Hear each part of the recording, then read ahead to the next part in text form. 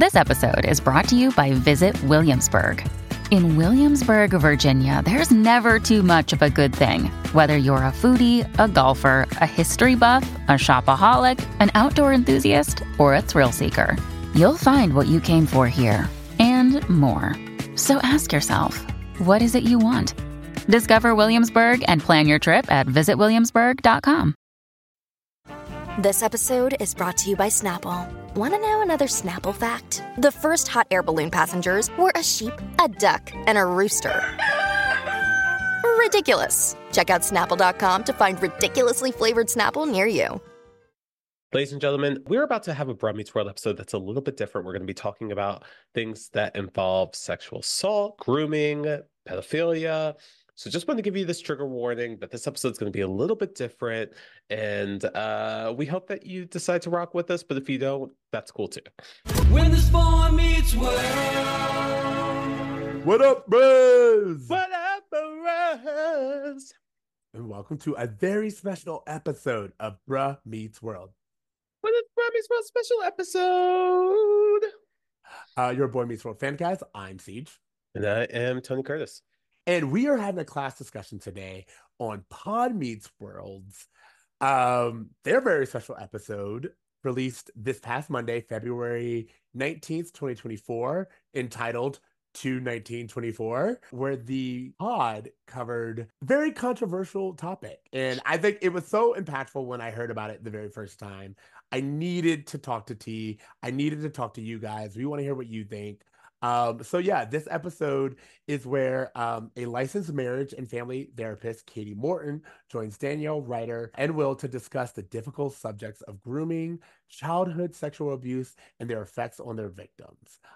So yeah, that's how we wanted to start off this episode. Tell me. We're just gonna have like a pretty chill, casual conversation. For those who are members of our Patreon, you guys will be familiar with this just because we've been doing these recaps on all the Pod Meets World episodes, the major ones. So but this was such an important conversation that we just felt the need to just kind of have it with the whole class. So I'm excited that we can get into it because talk about a very special episode. First of all, how season 4 of them? Yeah, really? The whole season 4 thing. Yeah, I mean, because we have like that episode with the girl who gets beat up by her dad, like in a few episodes, like very, very soon from where the pod is in season 4. So yeah, this felt like a very special episode. TGI. If there was like a trigger warning at the beginning and everything, they were serious. It's so fun. Yeah, I spoke to Jensen right after it premiered, and I was like, "Hey, first and foremost, thank you for having it, and thank you for like being bold enough." It was so obvious that Will and Ryder were really uncomfortable. I don't know which predated what. If the article about them and their involvement in this case was happening anyway, or if they released it and therefore very much like anything they do lately that's even slightly controversial, the episode came out and then all these think pieces came out about it. But I will say that it was interesting to hear their take on it. It was interesting to see them really be pushed and challenged to have this conversation. All right, so first of all, hold on. If you guys haven't heard this episode, go listen to the Pod Meets World episode. But real quick, they talk about this actor, Brian Peck, who, funny enough, was Oogie on the honeymoon episode that we just did. And Brian Peck was arrested for sexually assaulting a child in 2003. And this person had a close relationship with Will, closer with Ryder, and was, like we said, on a few Boy Meets World episodes. So it makes sense that they kind of, I guess, had to adjust. You know what? I'm going to give them credit. They didn't have to address it. Because we were wondering the same thing when we were like, oh, when they get to the Fred Savage episode, are they going to talk about it? But now I have a little bit more faith that they're going to talk about it because they're not shying away from these conversations. And this one especially is such a deep cut. Like, if you didn't know Brian Peck, like if you didn't know who this person was, if he is such a like I don't want to say random or D-list. I don't want to use any of those words, but just like in terms of just like recognizable actors from the 90s, he is not a person that comes to mind. Of all the guest stars, he is not a person that I would have ever thought twice about, to the point where he's been on several episodes we've talked about, and I've never given him a second thought. I say all of that to say that like they did not have to have this conversation. They did not have to go into it. And I think the fact that he was so close to Will and Ryder, specifically Ryder, kind of made it to the point where they couldn't dance around it, which again, I respect. Yeah, absolutely. I want to know, what was your first reaction to it? We kind of do first reactions very often, but like, how did you feel listening to the episode? If I'm being real, I kind of wanted more of a discussion about grooming and predators. I know it was specific to this one actor who they all have personal connections with, and obviously who was on the show. But I feel like the grooming conversation I thought was really interesting, and grooming as a form of manipulation, and they talk about cognitive dissonance and all these things that kind of come from being involved in grooming. I just thought all of that was like really interesting and stuff that I wasn't super aware of. So that's what I mostly took away from it. What about Absolutely. you? Like, what was interesting to me is, and I kind of released this in our statement on uh TikTok and Instagram and all the places. I said, and I still feel like when you and I started Bruh Meets World, our entire thing was to look at this kids show that we had spent so much time with and that had formed us, and look back on it and say, hey, what about this holds up or what about this doesn't? Like, Yeah. really like looking at it from an adult perspective. And it's so interesting that this episode is essentially them having to do that with their lives in a way that even Pod Meets World didn't anticipate. Like, that's Yeah. what Pod Meets World is about. It's them being like, hey, we were on the show. What is that like? But for them to be like, no, this expanded outside of the show. This was like us. This was like, we went to lunch with this guy. It was really enlightening. And I thought it was so on par for Boy Meets World in general, Yeah. let alone for Pod Meets World for them to cover this. And I really, really wanted to applaud them for having the uncomfortable conversation, because it is, if there's one thing I can tell, especially Yeah. having spoken to Will and Ryder for a few years now, is how uncomfortable they were and Hmm. how much Will was struggling Yeah. to kind of maintain his worldview Hmm. while also having to confront a really, really uncomfortable truth. Yeah, I mean, there's a lot. What I will say, the most probably fascinating thing about this for me was both Will and Ryder saying like, "Oh, I've had relationships with way older women. I was 18 with the Yes. 32-year-old and didn't think anything of it." And I was like, "Oh, this is interesting." And to your point, this is like continuing the legacy of Boy Meets World. It's like every now and then Boy Meets World just had like a, hey, we're gonna have a special episode. And I do appreciate that they're having it here and that they're using it as a form to reveal things about themselves. Like they're Yeah. talking about grooming and manipulation, and it's making Will and Ryder run like, hey, I was in a relationship with an adult. That's actually kind of weird. Now that I'm thinking about it, that adult was a little strange. Like, I love that there's like this real time development happening with some of these ideas. Well, what to that point, I think about like the main story that came out from our interview with them in season two, which was that Danielle was like, "Oh, I felt uncomfortable. I was Mhm. sexualized at a very young Yeah. age. We saw a 30-year-old have a 14-year-old on their lap." And it's something that we've always kind of spoken about through Danielle's lens, but to Hmm. hear Will and Ryder have to be Yeah. confronted with it, and it's like, "Oh, this is your perspective. This actually applies to you." Yeah, everyone's very quick to talk about Danielle being sexualized and very quick to talk about what it was like for her. And you can even kind of feel Danielle, she's there to really be support more than anything, Yeah. because very much like they are there to be like, no one should have treated you like this. She's there to be like, you shouldn't have been put in that position, Yeah. and actually advocate for them. I thought it was so interesting and so sweet of Danielle to like defend Will when he was like, I wasn't a victim. I wasn't all these things. She's like, yeah, but you were manipulated, and that's okay. And like, like just to kind of be there and be a supportive friend for him Yeah. in a way that I know he probably has been for her. I thought it was really sweet to see. And I also thought it was very interesting, just this perspective of Will and Ryder being, it's something that a lot of men, a lot of straight men especially, but a lot of men in general have had to deal with, where you're like, I like this guy. I thought he was Yeah. cool. And then you find out something about them and you're like, oh, well, what does that say about me? What does that say Sure. about us? What does that say about what I endorsed?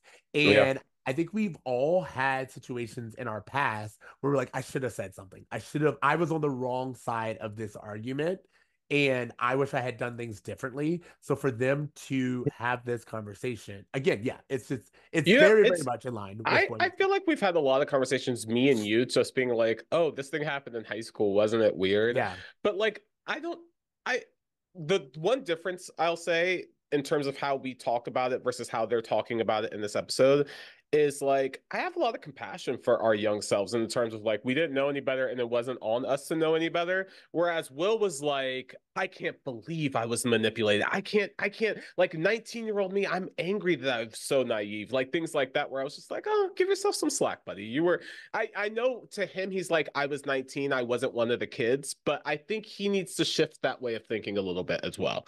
Yeah, like all right. So this is a perfect time to talk about Katie Morton, who was right on, who was the therapist that they had. Mhm. I thought she did a fantastic Yeah. job of like talking them through it and being there and being comforting and giving them different perspectives. And I want to make sure like when I'm talking about this episode, it was important for me to cover it, not just to cover what they did, but like what it means for an audience Mhm. to hear this and to hear a 40-year-old man be like, I was 19, I should have known better. And for someone to be like, hey, that's not true. You're Mhm. 19. Being 19 is still very much being a child. Yeah. You were, in fact, manipulated. You were, in fact, and that doesn't mean you're a victim. Maybe victim's too strong of a word. I love when she said Yeah. that. Because it's like, if you're not vibing with victim, that's fine. But also, you need to understand that you only had limited information. You purposely were put in a position that required you, per someone else's intentions, to endorse something that you would not have had you known all the facts. That is manipulation. And that can happen to a child, that can happen to an adult, that can Yeah. happen at any age, at any point in time.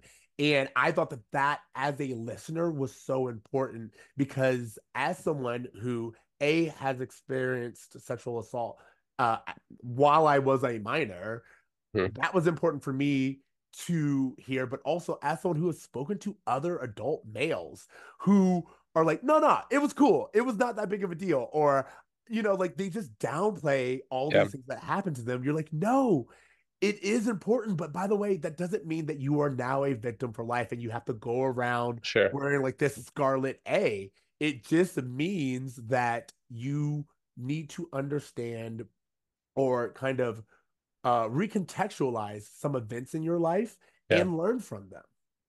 I love what she said, something to the effect of like you can't use adult eyes to understand your younger self or to try Ooh. to like perceive your younger self better. Like it's just it's not gonna equal out.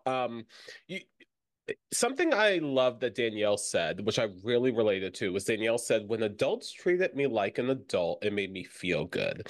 Yeah. And I think back at every problematic relationship I had with an adult when I was a teenager, it was always those teenagers who were, those adults who were really friendly to the kids. They were like, I'm an adult child. That whole thing of just like, oh, I'm a permanent kid, I'm a permanent teenager. Like, they were always so cool. They had snacks. They let us curse. They like would let us do things that like made us feel adult, and they treated us adult in like a way that when Danielle was like, "Hey, it made me feel good," I like really related to that, and because I mean, we've talked about this on our podcast, I think, and we've talked to you about it, how like I was really close to a teacher who Yeah. was like Yeah. a female teacher Yeah. who had some crazy accusations at the end of our graduating year, and it really like made me do that same thing, that headspin of just like as an adult I'm thinking like, well, was there anything I could have done, was there anything I should have done? And now I'm like, no. But I just had a very similar journey in terms of just like being treated like an adult by someone who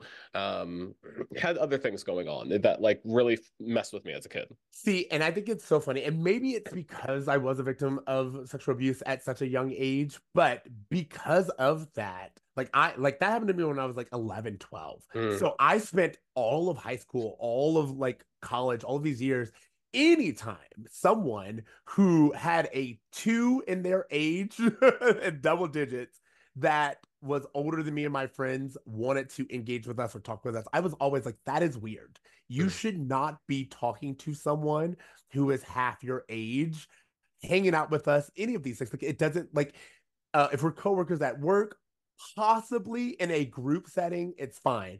But If you are going out of your way to hang out with just us, that's a problem. If you're going out of your way to talk to someone who is my peer and we are in high school and we like, I don't know if I've told this story before, but I've definitely talked to you about it, where my husband will tell a story about how we went to visit his hometown. He was like, "Oh yeah, that's the store where my high school friend's boyfriend, who was a cop, used to buy us liquor." And I was like, "I want you to listen to every word in that story Yeah. and tell me if you think that that is a happy memory or if that's something you should reinvestigate." Sure.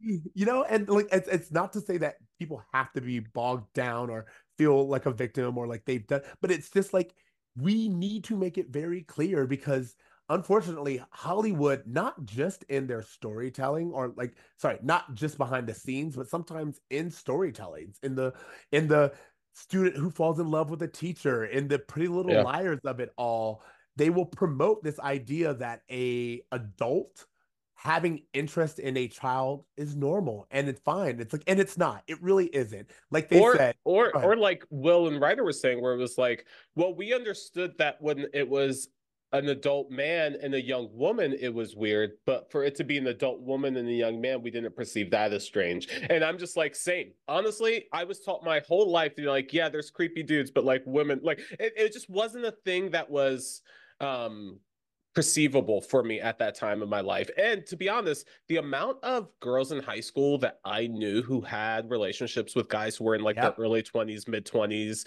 late 20s, Yep. like it was like normalized in a way for like, oh yeah, girls are supposed to like older guys or whatever. Like, oh, I don't want to deal with these high school boys. I want a college guy or someone older. And it was, in retrospect, there's a lot to unpack. And so I appreciate them kind of having this conversation openly, because as I was reflecting, it made me unpack a little bit more about like things I normalized. Absolutely. And like to that point, it made me think of the episode where Eric is dating Amy's coworker. Oh And yeah. remember, we were very like they were like, "Oh, it's kind of funny." And I was like, "No, it's not. This woman is dating a child. What do they have in common? What could they possibly talk about She was outside?" friends with Amy. What? I'm gonna bang your son? Like, get out of here. What? Yeah, exactly. That's predatory. And then the idea that Ryder was like, I thought by being 18, 19 and dating a 30-year-old, I was like doing something. That validated me as Mhm. being mature. And we're constantly hearing about how Ryder, was mature for his age. But it's like, I think very often about how like you can be a literal rocket scientist, but that does not mean that you are a good um ocean oceanologist. I don't know. Like I chose it to the worst word and worst profession. But like Yeah, that does like all right, you can be a rocket scientist, but that does not make you a good heart surgeon. That does not make sure. you a good basketball coach. Like you have your things that you are an expert in. And I think that sometimes we think, oh, because I'm good in this area, that means I'm good in all areas. I'm aware Yeah, of all things. And we all have blind spots. And just because you're a intelligent or mature or advanced beyond your age in certain areas doesn't mean that you are not still a child. I look at it now and I'm like, my father-in-law is 90 years old. I am wow. still a baby as far as he's concerned Hmm. because there's so much more of life I haven't experienced that I can't know. So no matter what I tell him, no matter what I've learned and how much technology I have access to, there are certain life truths that I just won't really understand until I get older. And that's how I feel about anyone who's dealing with children. If you're Yeah. dealing with someone who is a child, it's like, and I'm talking under the age of 25, if I'm being honest, and you are in your 30s, that is a problem. Yeah. Um, there's one of the things I was really starting to think about, and this might have been a tangent, but I feel like it's worth talking about, is Will and Ryder were like, hey, like the reason why we were attracted to this guy is because he was kind of like a permanent kid. And it was like this guy who was just like kind of trapped in like a youthful mindset. And as kids, we were like, that's the kind of adult we want to be, right? You know what's really interesting? Disney adults, pause. But like this idea that I feel like there is some trauma specifically that our generation experienced where like we're adults, but we kind of like if someone knocks on our door, we're like, oh, I'm in trouble, I'm gonna hide. You know what I mean? Like I don't know what that is Yes. with millennials where like I don't know if just the trauma of growing up during this time period did something to us where like we're constantly like even us, we do an entire podcast on 90s shit. Like there's so much focus on the things that were popular in our youth because of the feeling it gives our generation to regress back to an age where things were easier. To understand that and then to also understand that like, hey, pedophilia can come from people mentally not perceiving themselves at the age that they are. I'm like, wow, it is super important for our generation specifically that is tied down by nostalgia to work through some of this so that we don't become victims of this mindset. Yeah, you might have some issues with being an adult, but you are an adult. And there is something about like mentally bringing yourself to your age and being aware of like the age that you are that I just feel like is a side conversation that wasn't talked about in this podcast that just had me thinking. So it's so funny that you say that because I think that specifically, let's take Disney adults, for example, or even like you said, nostalgia is really big right now. I feel like to answer your question, I feel like millennials in general were traumatized. We saw directly a war start in front of our eyes at a very young age, and it just never got better from there. And almost any and every time we had like a glimmer of hope. Like again, I want to remind everyone, while we were turning 30, the world literally shut down. And we saw the response be, I don't care. Yeah. I want taquitos. Like that was the response from a lot of people. So I do not blame us for being like, I wish for a simpler time when Rugrats was the funniest thing I'd seen, and I didn't have to think about the cost of diapers or the cost of therapy or any of these things, you know, like or the COVID skip of this idea that like I spent 3 years at home and I don't feel like I matured past that because I was just inside. Correct. So like all of those things in general, I feel are valid. But one thing I will give millennials credit for is we all went to therapy. Not all, but a large part of us went to therapy. And it's something, at least for me, I've been doing since I was 19. And it is this idea of us being like, hey, it's why we look at Mrs. Doubtfire and we're like, what were you doing? Like, The tell whole me time? the whole The time. whole time? But like No that's way. that's my point. Like we look at that movie and we're like, was Robin Williams funny? Yes. Can we laugh when we watch that movie? Yes. Is that a psychotic story to tell a child? Absolutely. And I think that ability to look at something and be like, hey, these parts of it were fun, but also that is a grown ass man. Someone should be checking on them. That is what I love. I love this idea that millennials are willing to confront those things because there was a time where no one would talk about the uncle who they knew was touching people inappropriately. They would just kind of put it in the sideline. And millennials like, no, we're calling him out. We're going to name names. We're going to make sure that he doesn't have any ability to do it again. Yeah. And I wanted to just acknowledge that because you like I don't think there's anything wrong with like being a child at heart in terms of a few weeks ago we spoke to 90 Kids throwback Tyler. Yeah. And he was talking about like, hey, keep that joy. Like remember the things that made you feel childish and made you feel innocent. Like it's fine to go to that place, but it's when you use that as a cover.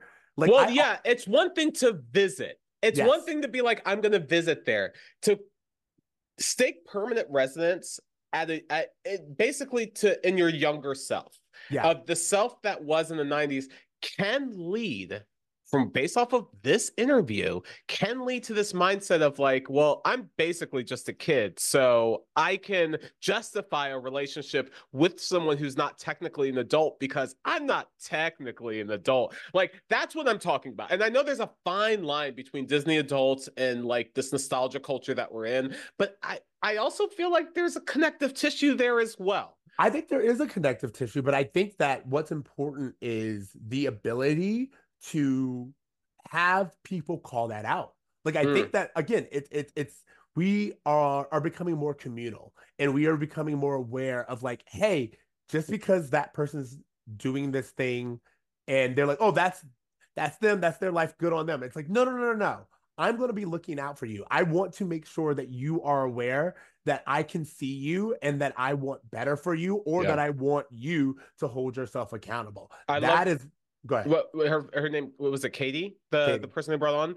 She said she called it wise counsel. That like having parents around on set, even though you don't want to listen to them, it was the parents who were like, "Hey, the way these guys are looking at Danielle makes me uncomfortable. The way these women are looking at you, Will, makes me uncomfortable." Like, you don't want to listen to your parents, but when she was talking about having wise counsel in your ear to just be like, hey, from an adult perspective, this is weird, actually does make a huge difference. So it's so funny. All right. So this is the perfect time. I was kind of figuring out when to, but at the time of this recording, one of the biggest things on TikTok, on YouTube, on Twitter, is this story called Who the Fuck Did I Marry? Who TF Did I Marry?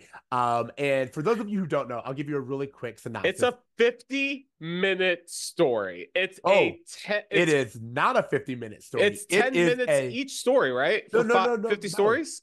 It is a I think it's a 5-hour story. Like 5-8 hours worth of content. Reason why this story comes up is it's a woman who found herself in a relationship with a pathological liar, and she is telling the story about how she was manipulated, how he was able to say these things, but also all of the red flags she ignored, all of the things that were like, this doesn't add up, but I want to be married. I want to have these things. I want to believe. There's a point in time where she says, I caught him in a lie very early on, and I said to myself, let him figure out a way to get out of this lie.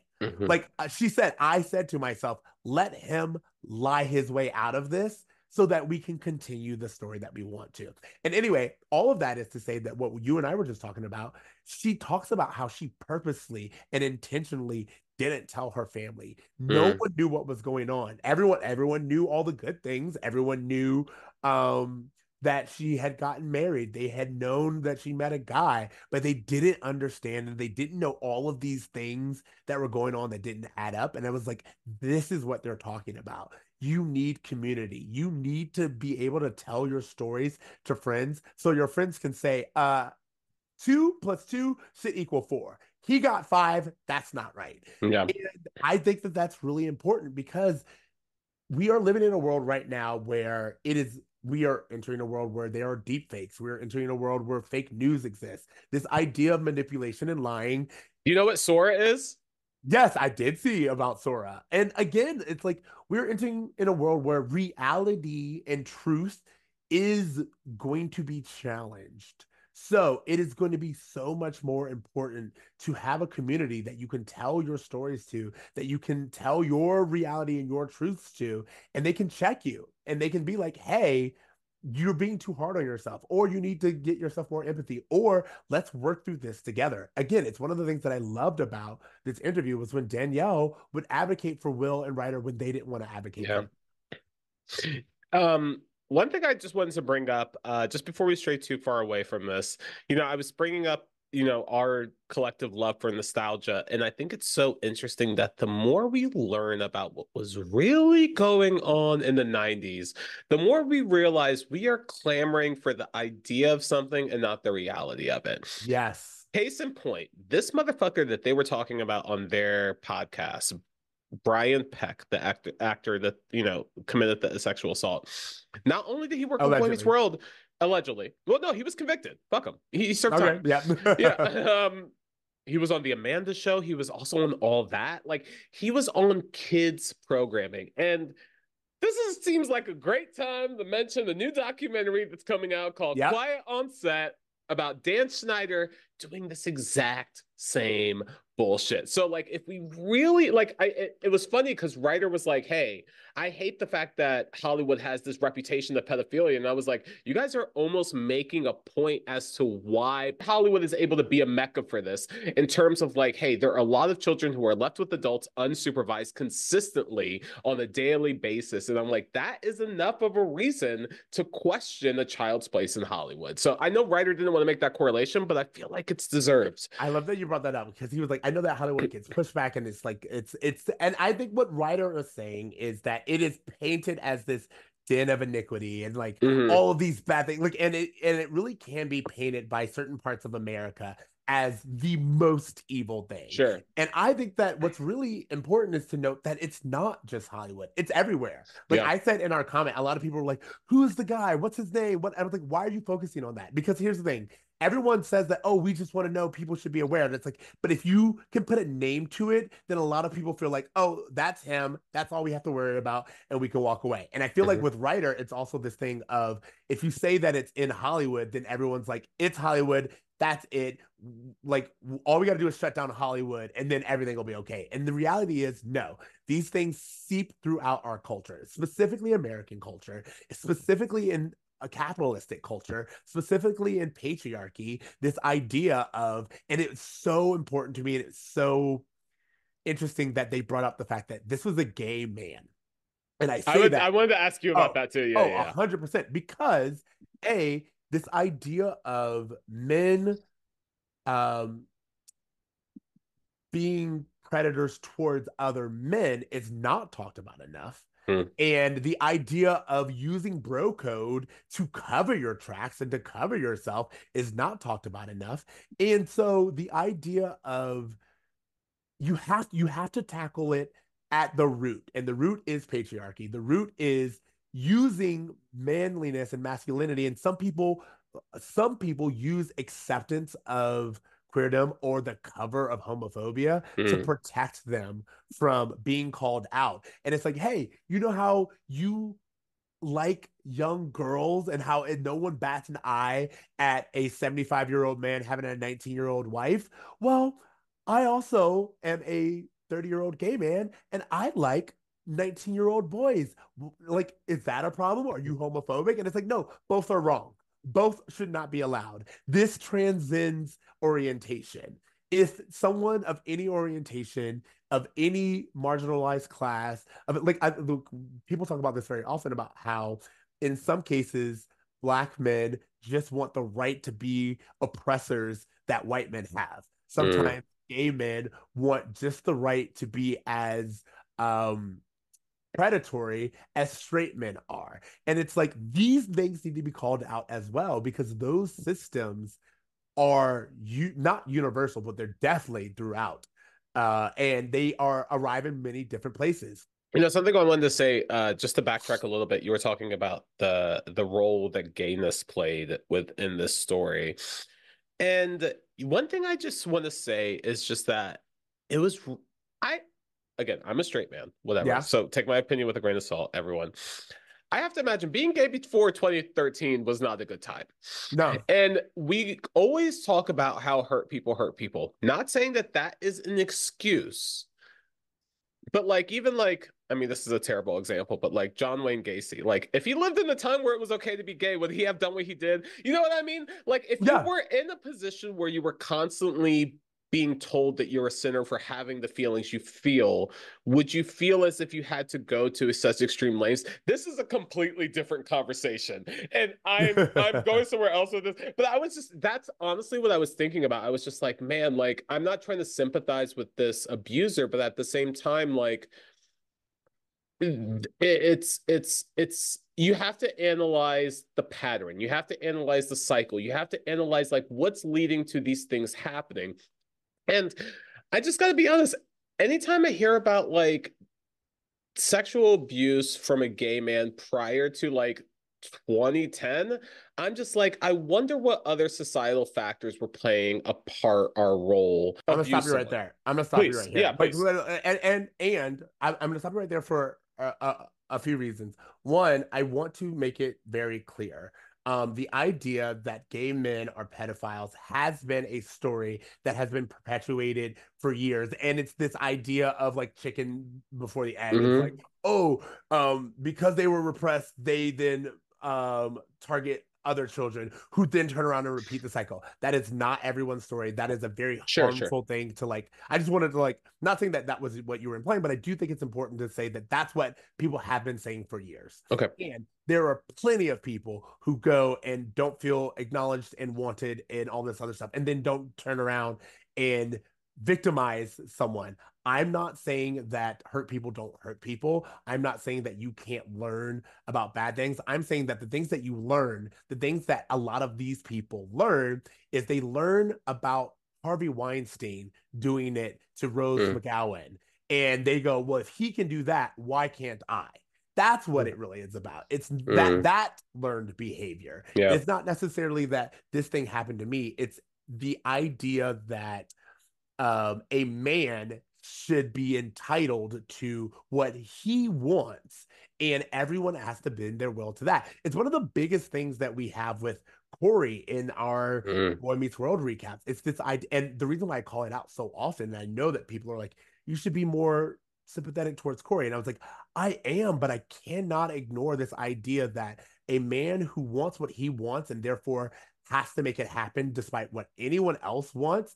And if anyone else were to put up a fight, he has the right to pursue it anyway. That's what I have a problem with. Yeah. And I think that to that foot, a gay man is still a man. And Sure. Part of being a man is power dynamics. Part of being a man in our current culture is authority and being able to put yourself and position yourself as a success or someone of accomplishment and of power.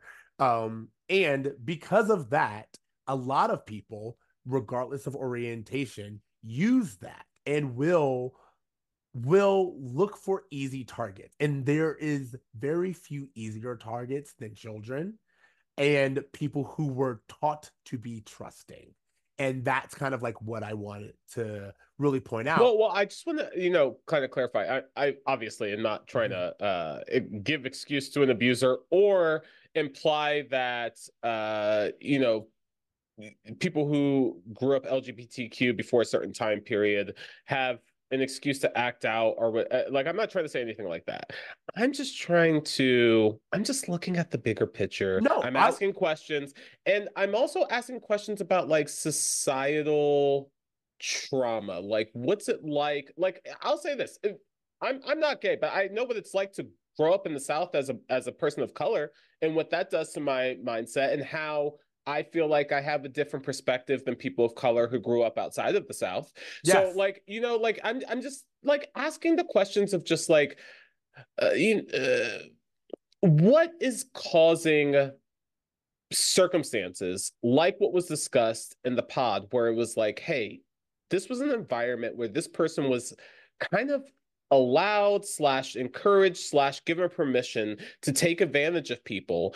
He may have used this excuse or that excuse, but for whatever reason, it went on, and like we were friends with him during that time. Like there was just, I'm just trying to like ask the questions. Like I'm not trying to imply anything. I'm just like, I have ADHD, I have pattern recognition, and I'm just seeing like the forest and I'm just asking questions about it. I just want to make that clear. Well, no, and I get that. Well, I'll say that I'll address your forest question in this way. The forest is important. It's, as I said earlier, it's the system. It is the idea of to be manly is to conquer. It's this idea of to be straight, to be manly is to be straight.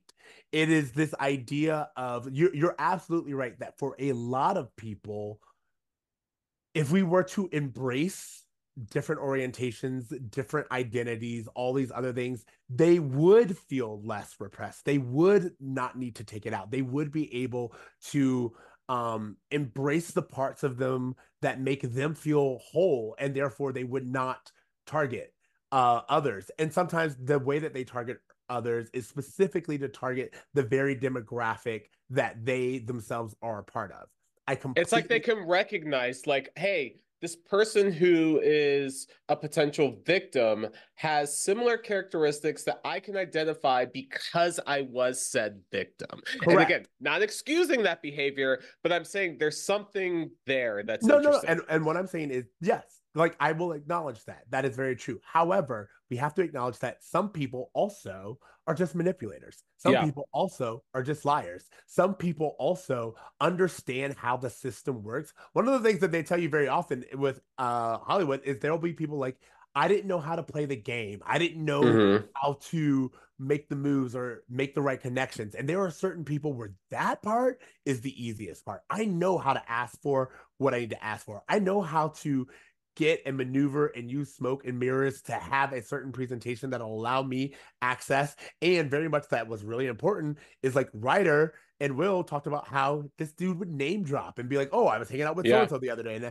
And it was a way to like entice other people and to be like, hey, don't you want to be part of this circle? But then they were like, oh, wait a minute. He was probably saying the same things to other people about me and saying, oh, I was just hanging out with Will the other day. I was hanging out with Ryder the other day. And other people being like, oh, wow, that's so cool. And that transcends. Yeah. And that's what I'm just trying to say, that like that ability to use a society's flaws, a society's shortcomings, the need in Hollywood and the desire in Hollywood to be part of the in crowd, to be part of the places, to know someone who knows someone. That desire is what is being taken advantage of. And you make such a great point, because the one thing I want to say is that regardless of any societal factors, regardless of any personal traumas, like this individual knew exactly how to spin all of that shit to make him seem like he was, falsely prosecuted, that he was, oh, I got a bad rap. This kid kept coming on to me. I did as much as I could before I just eventually gave in. But what are you gonna do? Like, it's one thing to be around a person who is aware and who knows how to manipulate that information, or even knows how to manipulate those, societal traumas into a plausible excuse as to why they would do what they did. And again, none of that stuff is commendable, but it's worth noting that like the who the fuck did I marry guy, like there are people out there who do know how to twist shit and do know how to manipulate things for their benefit. And it's good to know, like when Ryder brought up Into the Woods, I knew immediately what he was talking about before he even said it, because I was like, yeah, like nice isn't always good. And that's always been something I've taken from that musical, and something that as soon as he said it, I knew the correlation he was making. Because like these people who are very extroverted, who are like the life of the party, can sometimes be the people who know exactly what to say to be the life of the party, who know how to manipulate their behavior, their personalities, their language in order to seem attractive to the person they're trying to seem attractive to. And it's so funny, like, so I've had this conversation with a few people, and I do not know how many other people have this same experience, but I grew up with what I call snake oil salesmen. I grew up with people who I know how to be charismatic. They know how to say what people want to hear in order to get. So in general, I like anyone who is like instantly charismatic, instantly like giving everyone has the control of the room. I am automatically just like eyes wide open. But I think that the problem that we deal with is sometimes you do have to have a history with that to really notice it. Like, let's like, again, I like, it's so cheesy to kind of bring it back to, but like, let's think about Chet Hunter. Like that is a perfect example of someone who he is very quick to like disarm you, and you know who he is. In the back of your mind, but you're like, God, man, doesn't he just make me laugh? Isn't he so fun to be around? And it's like, yes, he is, but is he so fun to be around that you're willing to ignore all of the harm that he's actively causing? Mm-hmm. And I think that, to me, watching the cast talk about this, I know people hate this, but I was like, it was very much like watching white people honestly wake up to something that marginalized groups have to deal with all the time. Mm-hmm. It's this idea of, hey, the thing that I love may not love me back in the way that it says it does. You know what I mean? Of reality we've had to face at such an early age.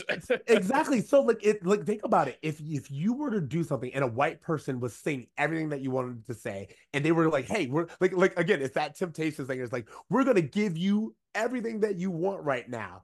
As a black person, you'd be like, you're going to take a step back. You know what I mean? You're going to look at it a little side eye. You're like, I'm going to keep my eye on you. So yeah, so my idea is just that. It is very much like I was listening to Will and Ryder really, really struggle with this. And I was like, they want so badly to hold on to this idea. Like Ryder wants to hold on to this idea that Hollywood isn't that bad, you guys. And it's like, actually, there are more stories like this than there are stories like yours. And you have to acknowledge that. I'm not saying that your story changes. I'm saying we have to be aware that there are you're more of the exception than you are the rule. The proof of what you just said is that as they were talking about this guy who I hardly remember from Boy Meets World, I could not help mentally replacing him with a Danny Masterson, with a Bill Cosby, with there was all of these like figures in Hollywood, Harvey Weinstein, Diddy, like all these people were coming to my head, and I was like, you could be talking about any of these fuckers. Honestly, you could be talking about any of them. And the fact that I have such a long list of dudes to plop into that spot in my head says something about this industry. And maybe it's just a lack of oversight. Maybe it's just a lack of accountability. And like, that's fair. We can have that conversation and we can work to fix it. But if we're not even willing to have the conversation, if we're not even willing to acknowledge that there's snakes in the grass, it's like, well, you're gonna get bit. Like, I don't know how you protect yourself. And that's what I'm saying. Like, to me, I thought it was really important. And I want to make it very clear in case anyone thinks that I'm like coming down hard on Will or Ryder. I'm not. I'm actually very proud of them for having this very uncomfortable conversation. I'm actually very proud of them for challenging themselves and being able to confront the uncomfortable. I'm saying that I noticed how hard it was to just hold on to that. Like, there's that thing where you and I have spoken to Will, and we can tell he's like, what is color? Good television is good television. And you're like, yeah, it is. However, you know what? So funny you said that, because there was one moment where Will said, it feels like everybody wants to be a victim. And Katie was like, well, that's your take on it. And I was like, yeah, that's very much your take. But again, it's this idea of I feel like, again, it's like in my worldview, we just dealt with things. Yeah. In my worldview, not everyone has bad intentions. In my worldview, sometimes the cream will rise to the top because if it's good, it's good. And it's like, that is your worldview for a reason. Yeah. And that's the system has been set up to make you feel that way. Sure. For Will and Ryder to be like, I feel bad. I feel bad that I'm saying this. I'm feeling bad that I'm ruining this. It's like, yeah, you're supposed to. That man put in a lot of work to make sure that you felt this way. I will say something. If someone were to come to me and say, hey, for the past 7 years, you've been recording with CJ, you didn't realize he was murdering people and putting them under his floorboards. Like, if someone were to say that shit to me, I'd be like, no, you're talking about the wrong dude. Like, it's the wrong, that cognitive dissonance that Katie was talking about in terms of just like, hey, I know what you're saying and I know all the evidence, but like, you have to understand that this is a person who I accepted as a human being in my life. And because we don't think about criminality as like we dehumanize criminality, it's really hard for me to like understand how the human being and the person I was friends with was capable of this thing that I am deeming so beyond, like, I don't know, coming back from. Like, it's the cognitive dissonance would fuck with me too, I guess is what I'm trying to say.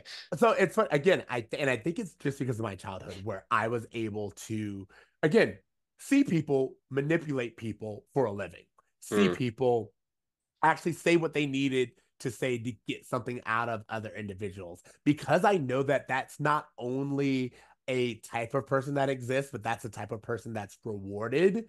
I'm not saying that I've never been taken or got. I'm saying that I can hold those two truths in my head. I know that if someone came to you right now and was like, hey, your husband is basically Dexter, you would be like, I spent all this time with him. There's no way. Like, there's no part of you that's no. And here's the thing. It's not that I'd be like, no way.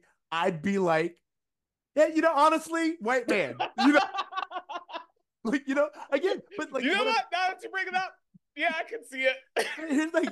It's not that I think that it's not that I think on a regular basis he's capable. It's that I understand that human beings are capable of anything. There are so many times where people are like, Oh, would you ever believe? I'm like, yes, because they're human and human beings are really good Yeah. at hiding the things that they don't want other people to see. And that's my point. My whole point is just that. My whole point is we were talking about the why the fuck did I get married situation. And she said no one knew what was going on because she purposely didn't want them to know. She said that he was so good at manipulating and changing the stories and covering his tracks in some ways, or he knew what she wanted, so he knew how to give it to her. And I'm like, yes, at no point in time, I have seen enough true crime things. And what do they always say? He was such a good guy. He was like there was no way we could have known. I was like, no way you could have known. No way. No way at Yeah. all. It's like if you didn't think it was possible, it's because you weren't paying attention to who people are. In general, you could tell me that for the last 20 years, so and so was doing this, and I would be like, man, they were good at hiding it. I had no idea. I don't take any blame for buying into their lies because chances are they were an expert liar. Yeah. Like I go back, there are two things. One, I think about there's this thing where it goes, fool me once, shame on you. Fool me twice, shame on me. Fool me four times, you're good at this. It's like in time, this is a skill set because I'm not Yeah. dumb. I know I am aware enough to be able to assess certain things out. So if you're able to pull one on an entire industry, I can't take it personal because you dedicated your life to this. Yeah. This was the thing that you were a prodigy at. And I can't hold myself, I can't be mad at myself for being taken by a professional. Another thing that it reminded me of is we spoke to, I think it was Gary Miller a few episodes ago. And Gary talked about how he had worked with OJ Simpson. And I don't know if it made the episode, but there was this part where he worked with OJ Simpson. And this woman, after everything had happened, was like, how could you work with a guy like that? And she was like, or Gary was like, he wasn't a killer when I knew him. And I was like, that's the thing with Will and Ryder when they were like, oh, if anyone were to be like, how could you be friends with this guy? It's like, well, because at the time I didn't know those things. And now that I do know, I don't associate with him. That's the best that I can do. That's what I like. I don't follow my friends home every night. I don't read all of my friends' text messages. So if you were to tell me, hey, turns out TC was running a jewelry thief ring, I'd be like, whoa, never saw that. And if he was, where's my jewelry? Like that's how I would feel about it. Oh my I God. would I wish I could run a jewelry heist. I don't have my ADHD can't support that level of productivity, but I love that you think I'm capable of that. But my whole point is it's not that I think you're capable. It's that if someone were to tell me that you did, I wouldn't be like, that's impossible. Yeah, I'd be yeah. like, oh wow, that is new information. That is something that I did not expect. And maybe I'll do my own due diligence. Maybe I'll confront you, maybe whatever, who knows? Sure. But I won't say that it's outside of a possibility because people are always able to, people are people. Yeah. And the people are thing people. about being a human being is that it's complex, that people lie to you for no reason. Mhm. Sometimes people lie. I had this conversation with my husband earlier where we were watching Love is Blind. And then sometimes you're like, why would you lie about that? I was like, sometimes people lie. People lie for no reason. There are plenty of times that I lie for no reason, not for any reason other than it's going to be easier to make the conversation go forward. You know what I'm saying? 100%. You know what's so funny about that? I have a story about that where I was dating a girl one time and I told her I was Samoan because at the time I was tired of answering the race question, and I was also tired of being racially profiled. Yeah. Like I remember specifically like growing up in Florida and telling people I was half black and half Puerto Rican, and they were like, "Oh, you got the worst ones." Like white people Wow. actually I told me believe that you. to my Yep, face. I believe you. And Yep. so like I remember just at that time she caught me at a moment where I was just telling people I was Samoan. And when she found out, she was like really upset that I lied to her. But like years later, I'm like, oh, I was responding to like racial trauma in a way that I didn't process at that time. I only say all of that is because like if you knew that you were friends with someone who was about to commit like a heinous crime in like 5 years, like would you approach that relationship differently in the years leading up? Would you separate yourself? Would you try to like connect and talk to that person. I just thought it was very interesting how Will and Ryder had such like this mindset of like, oh, I almost regret.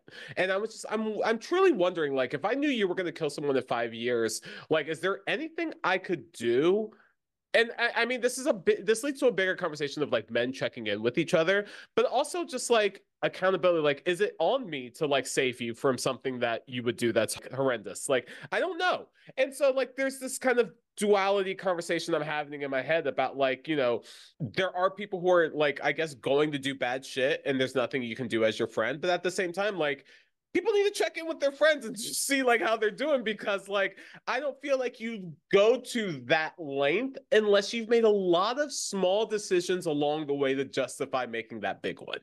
I mean, like it's in some ways, and you know what? Again, sorry, we're all over the place on this episode. So all over the place, yeah. But I think all of this is really true. So again, in the Why the Fuck Did I Get Married, she talks about how when all of the things are revealed, there's this point in time where she's asked him to get out. She was being very calm. She was like, I need you to leave. I need you to get out of my house. I need these things to happen. And he calls his aunt and he says to her, remind her, she has spent 5 hours telling us all of these lies that he told. And he says to his aunt, I don't know what's wrong with her. I've never lied to her at all. And she's just overreacting. And she's like, my brain snapped. I saw red. She was like, the audacity of him to say something like that. Like, and I know, and I've just can I just pause and just say that, like, to our listeners who have not seen the Who the Fuck Did I Marry thing, because I also haven't seen it. I saw just a quick recap of all the lies this man told this woman. Outrageous shit. This motherfucker would sit down and have conversations by himself for an hour on the phone saying that he was talking to someone else. Like, outrageous shit. I just wanted to throw that in there. Absolutely. So anyway, all that is to say that she was like, oh, I had hit another level. And like, luckily, there were people on the other line of the phone who were like, hey, like, for him, you need to get out of there. I don't think that she's in a place right now where she can be held accountable for her actions. Her mom was on the phone with her and she was like, hey, whatever you need to do, however we need to do, like, I don't know.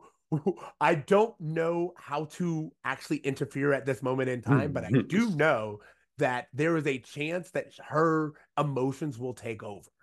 And I just, but to your point, it's the fact that there were people there, the fact that there was community, the fact that there was someone on the line who could stop her and be like, hey, I know, I get it, I understand. And we see this all the time in revenge movies or revenge plots where someone who was taken advantage of finally gets to see their assailant. And we want that catharsis. But also in real life, we know that's not how the system works. That's not how the game works. And you need to be able to hold your friend accountable and let them know, hey, it would feel good to do this thing, to say this thing, but is this a wise decision?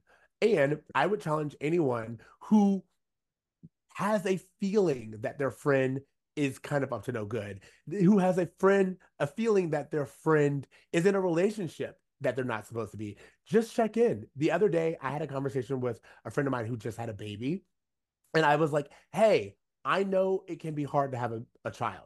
I know that I've never had one, but I've heard enough conversations and I know enough about being a new mom that I just want to tell you that even if you're not feeling all into it, I'm here. I'm an ear. And she responded. She was like, thank you so much for that.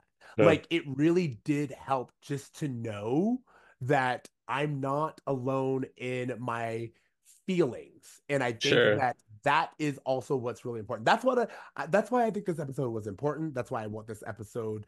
That's why I wanted us to cover this episode. I just find all of it is really important in terms of talking about it more, having a community, making sure that everyone is looking out for the signs and being aware, and also feeling like if you have been a victim of any kind of manipulation, any kind of abuse, any kind of, in whatever form, whether it's tangentially or you've been the direct victim, do not beat yourself up about it. Make sure that you understand that people lie all the time. Sometimes people will lie for no reason.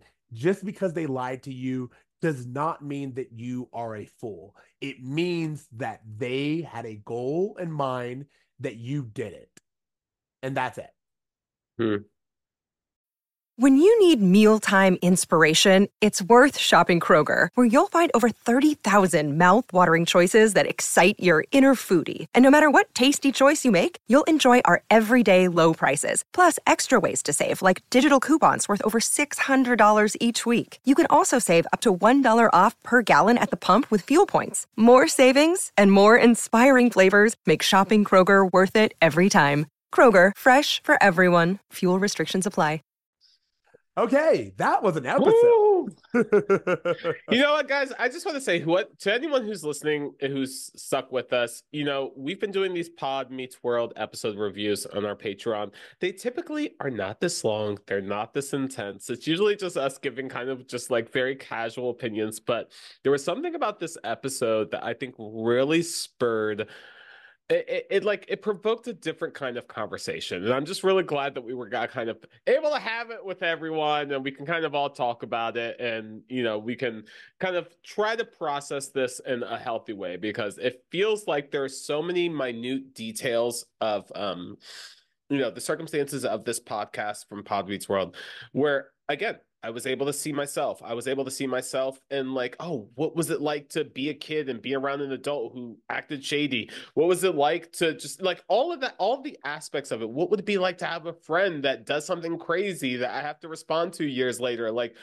all of it, I found so relatable in a way that I don't know that they meant to be relatable. And I just that's just something I wanted to just throw out there. Absolutely. I honestly I wanted to have this in-depth conversation with you and our audience, because I'm going to bring it up whenever we do the season recap, but I don't necessarily want them to have to go through all of this all over again. So maybe I'll bring it up in a roundabout question. But in general, I do want to thank them for having the conversation. I do want to thank our listeners for listening to us and letting us know what you think about it. Please reach out if you have other stories that you want to share. I do know Jensen was able to share with me a screenshot of several people who were like, I knew that guy. I saw it, or I had just narrowly escaped, or there are lots of people who are telling their own stories of both in their comments and in the stories that we were talking about with the fact that I get married, where lots of people are being like, I had my own version of this. I had my own situation like this. And I'm glad that you brought it up, because we all need to be talking about what to look for and how we as a society can be better at weeding these people out so that there are fewer victims who have to fight against the rest of society. One just closing remark I want to make on this whole thing is that, in the episode, they were saying like, hey, it's not like the obvious villain. Like the villains aren't always the people who are wearing the trench coats and who have the spirally mustaches. The villains are your everyday people who one day make a mistake too far and end up pursuing an idea that either through obsession or whatever, that leads them to a path where you wouldn't expect them to go.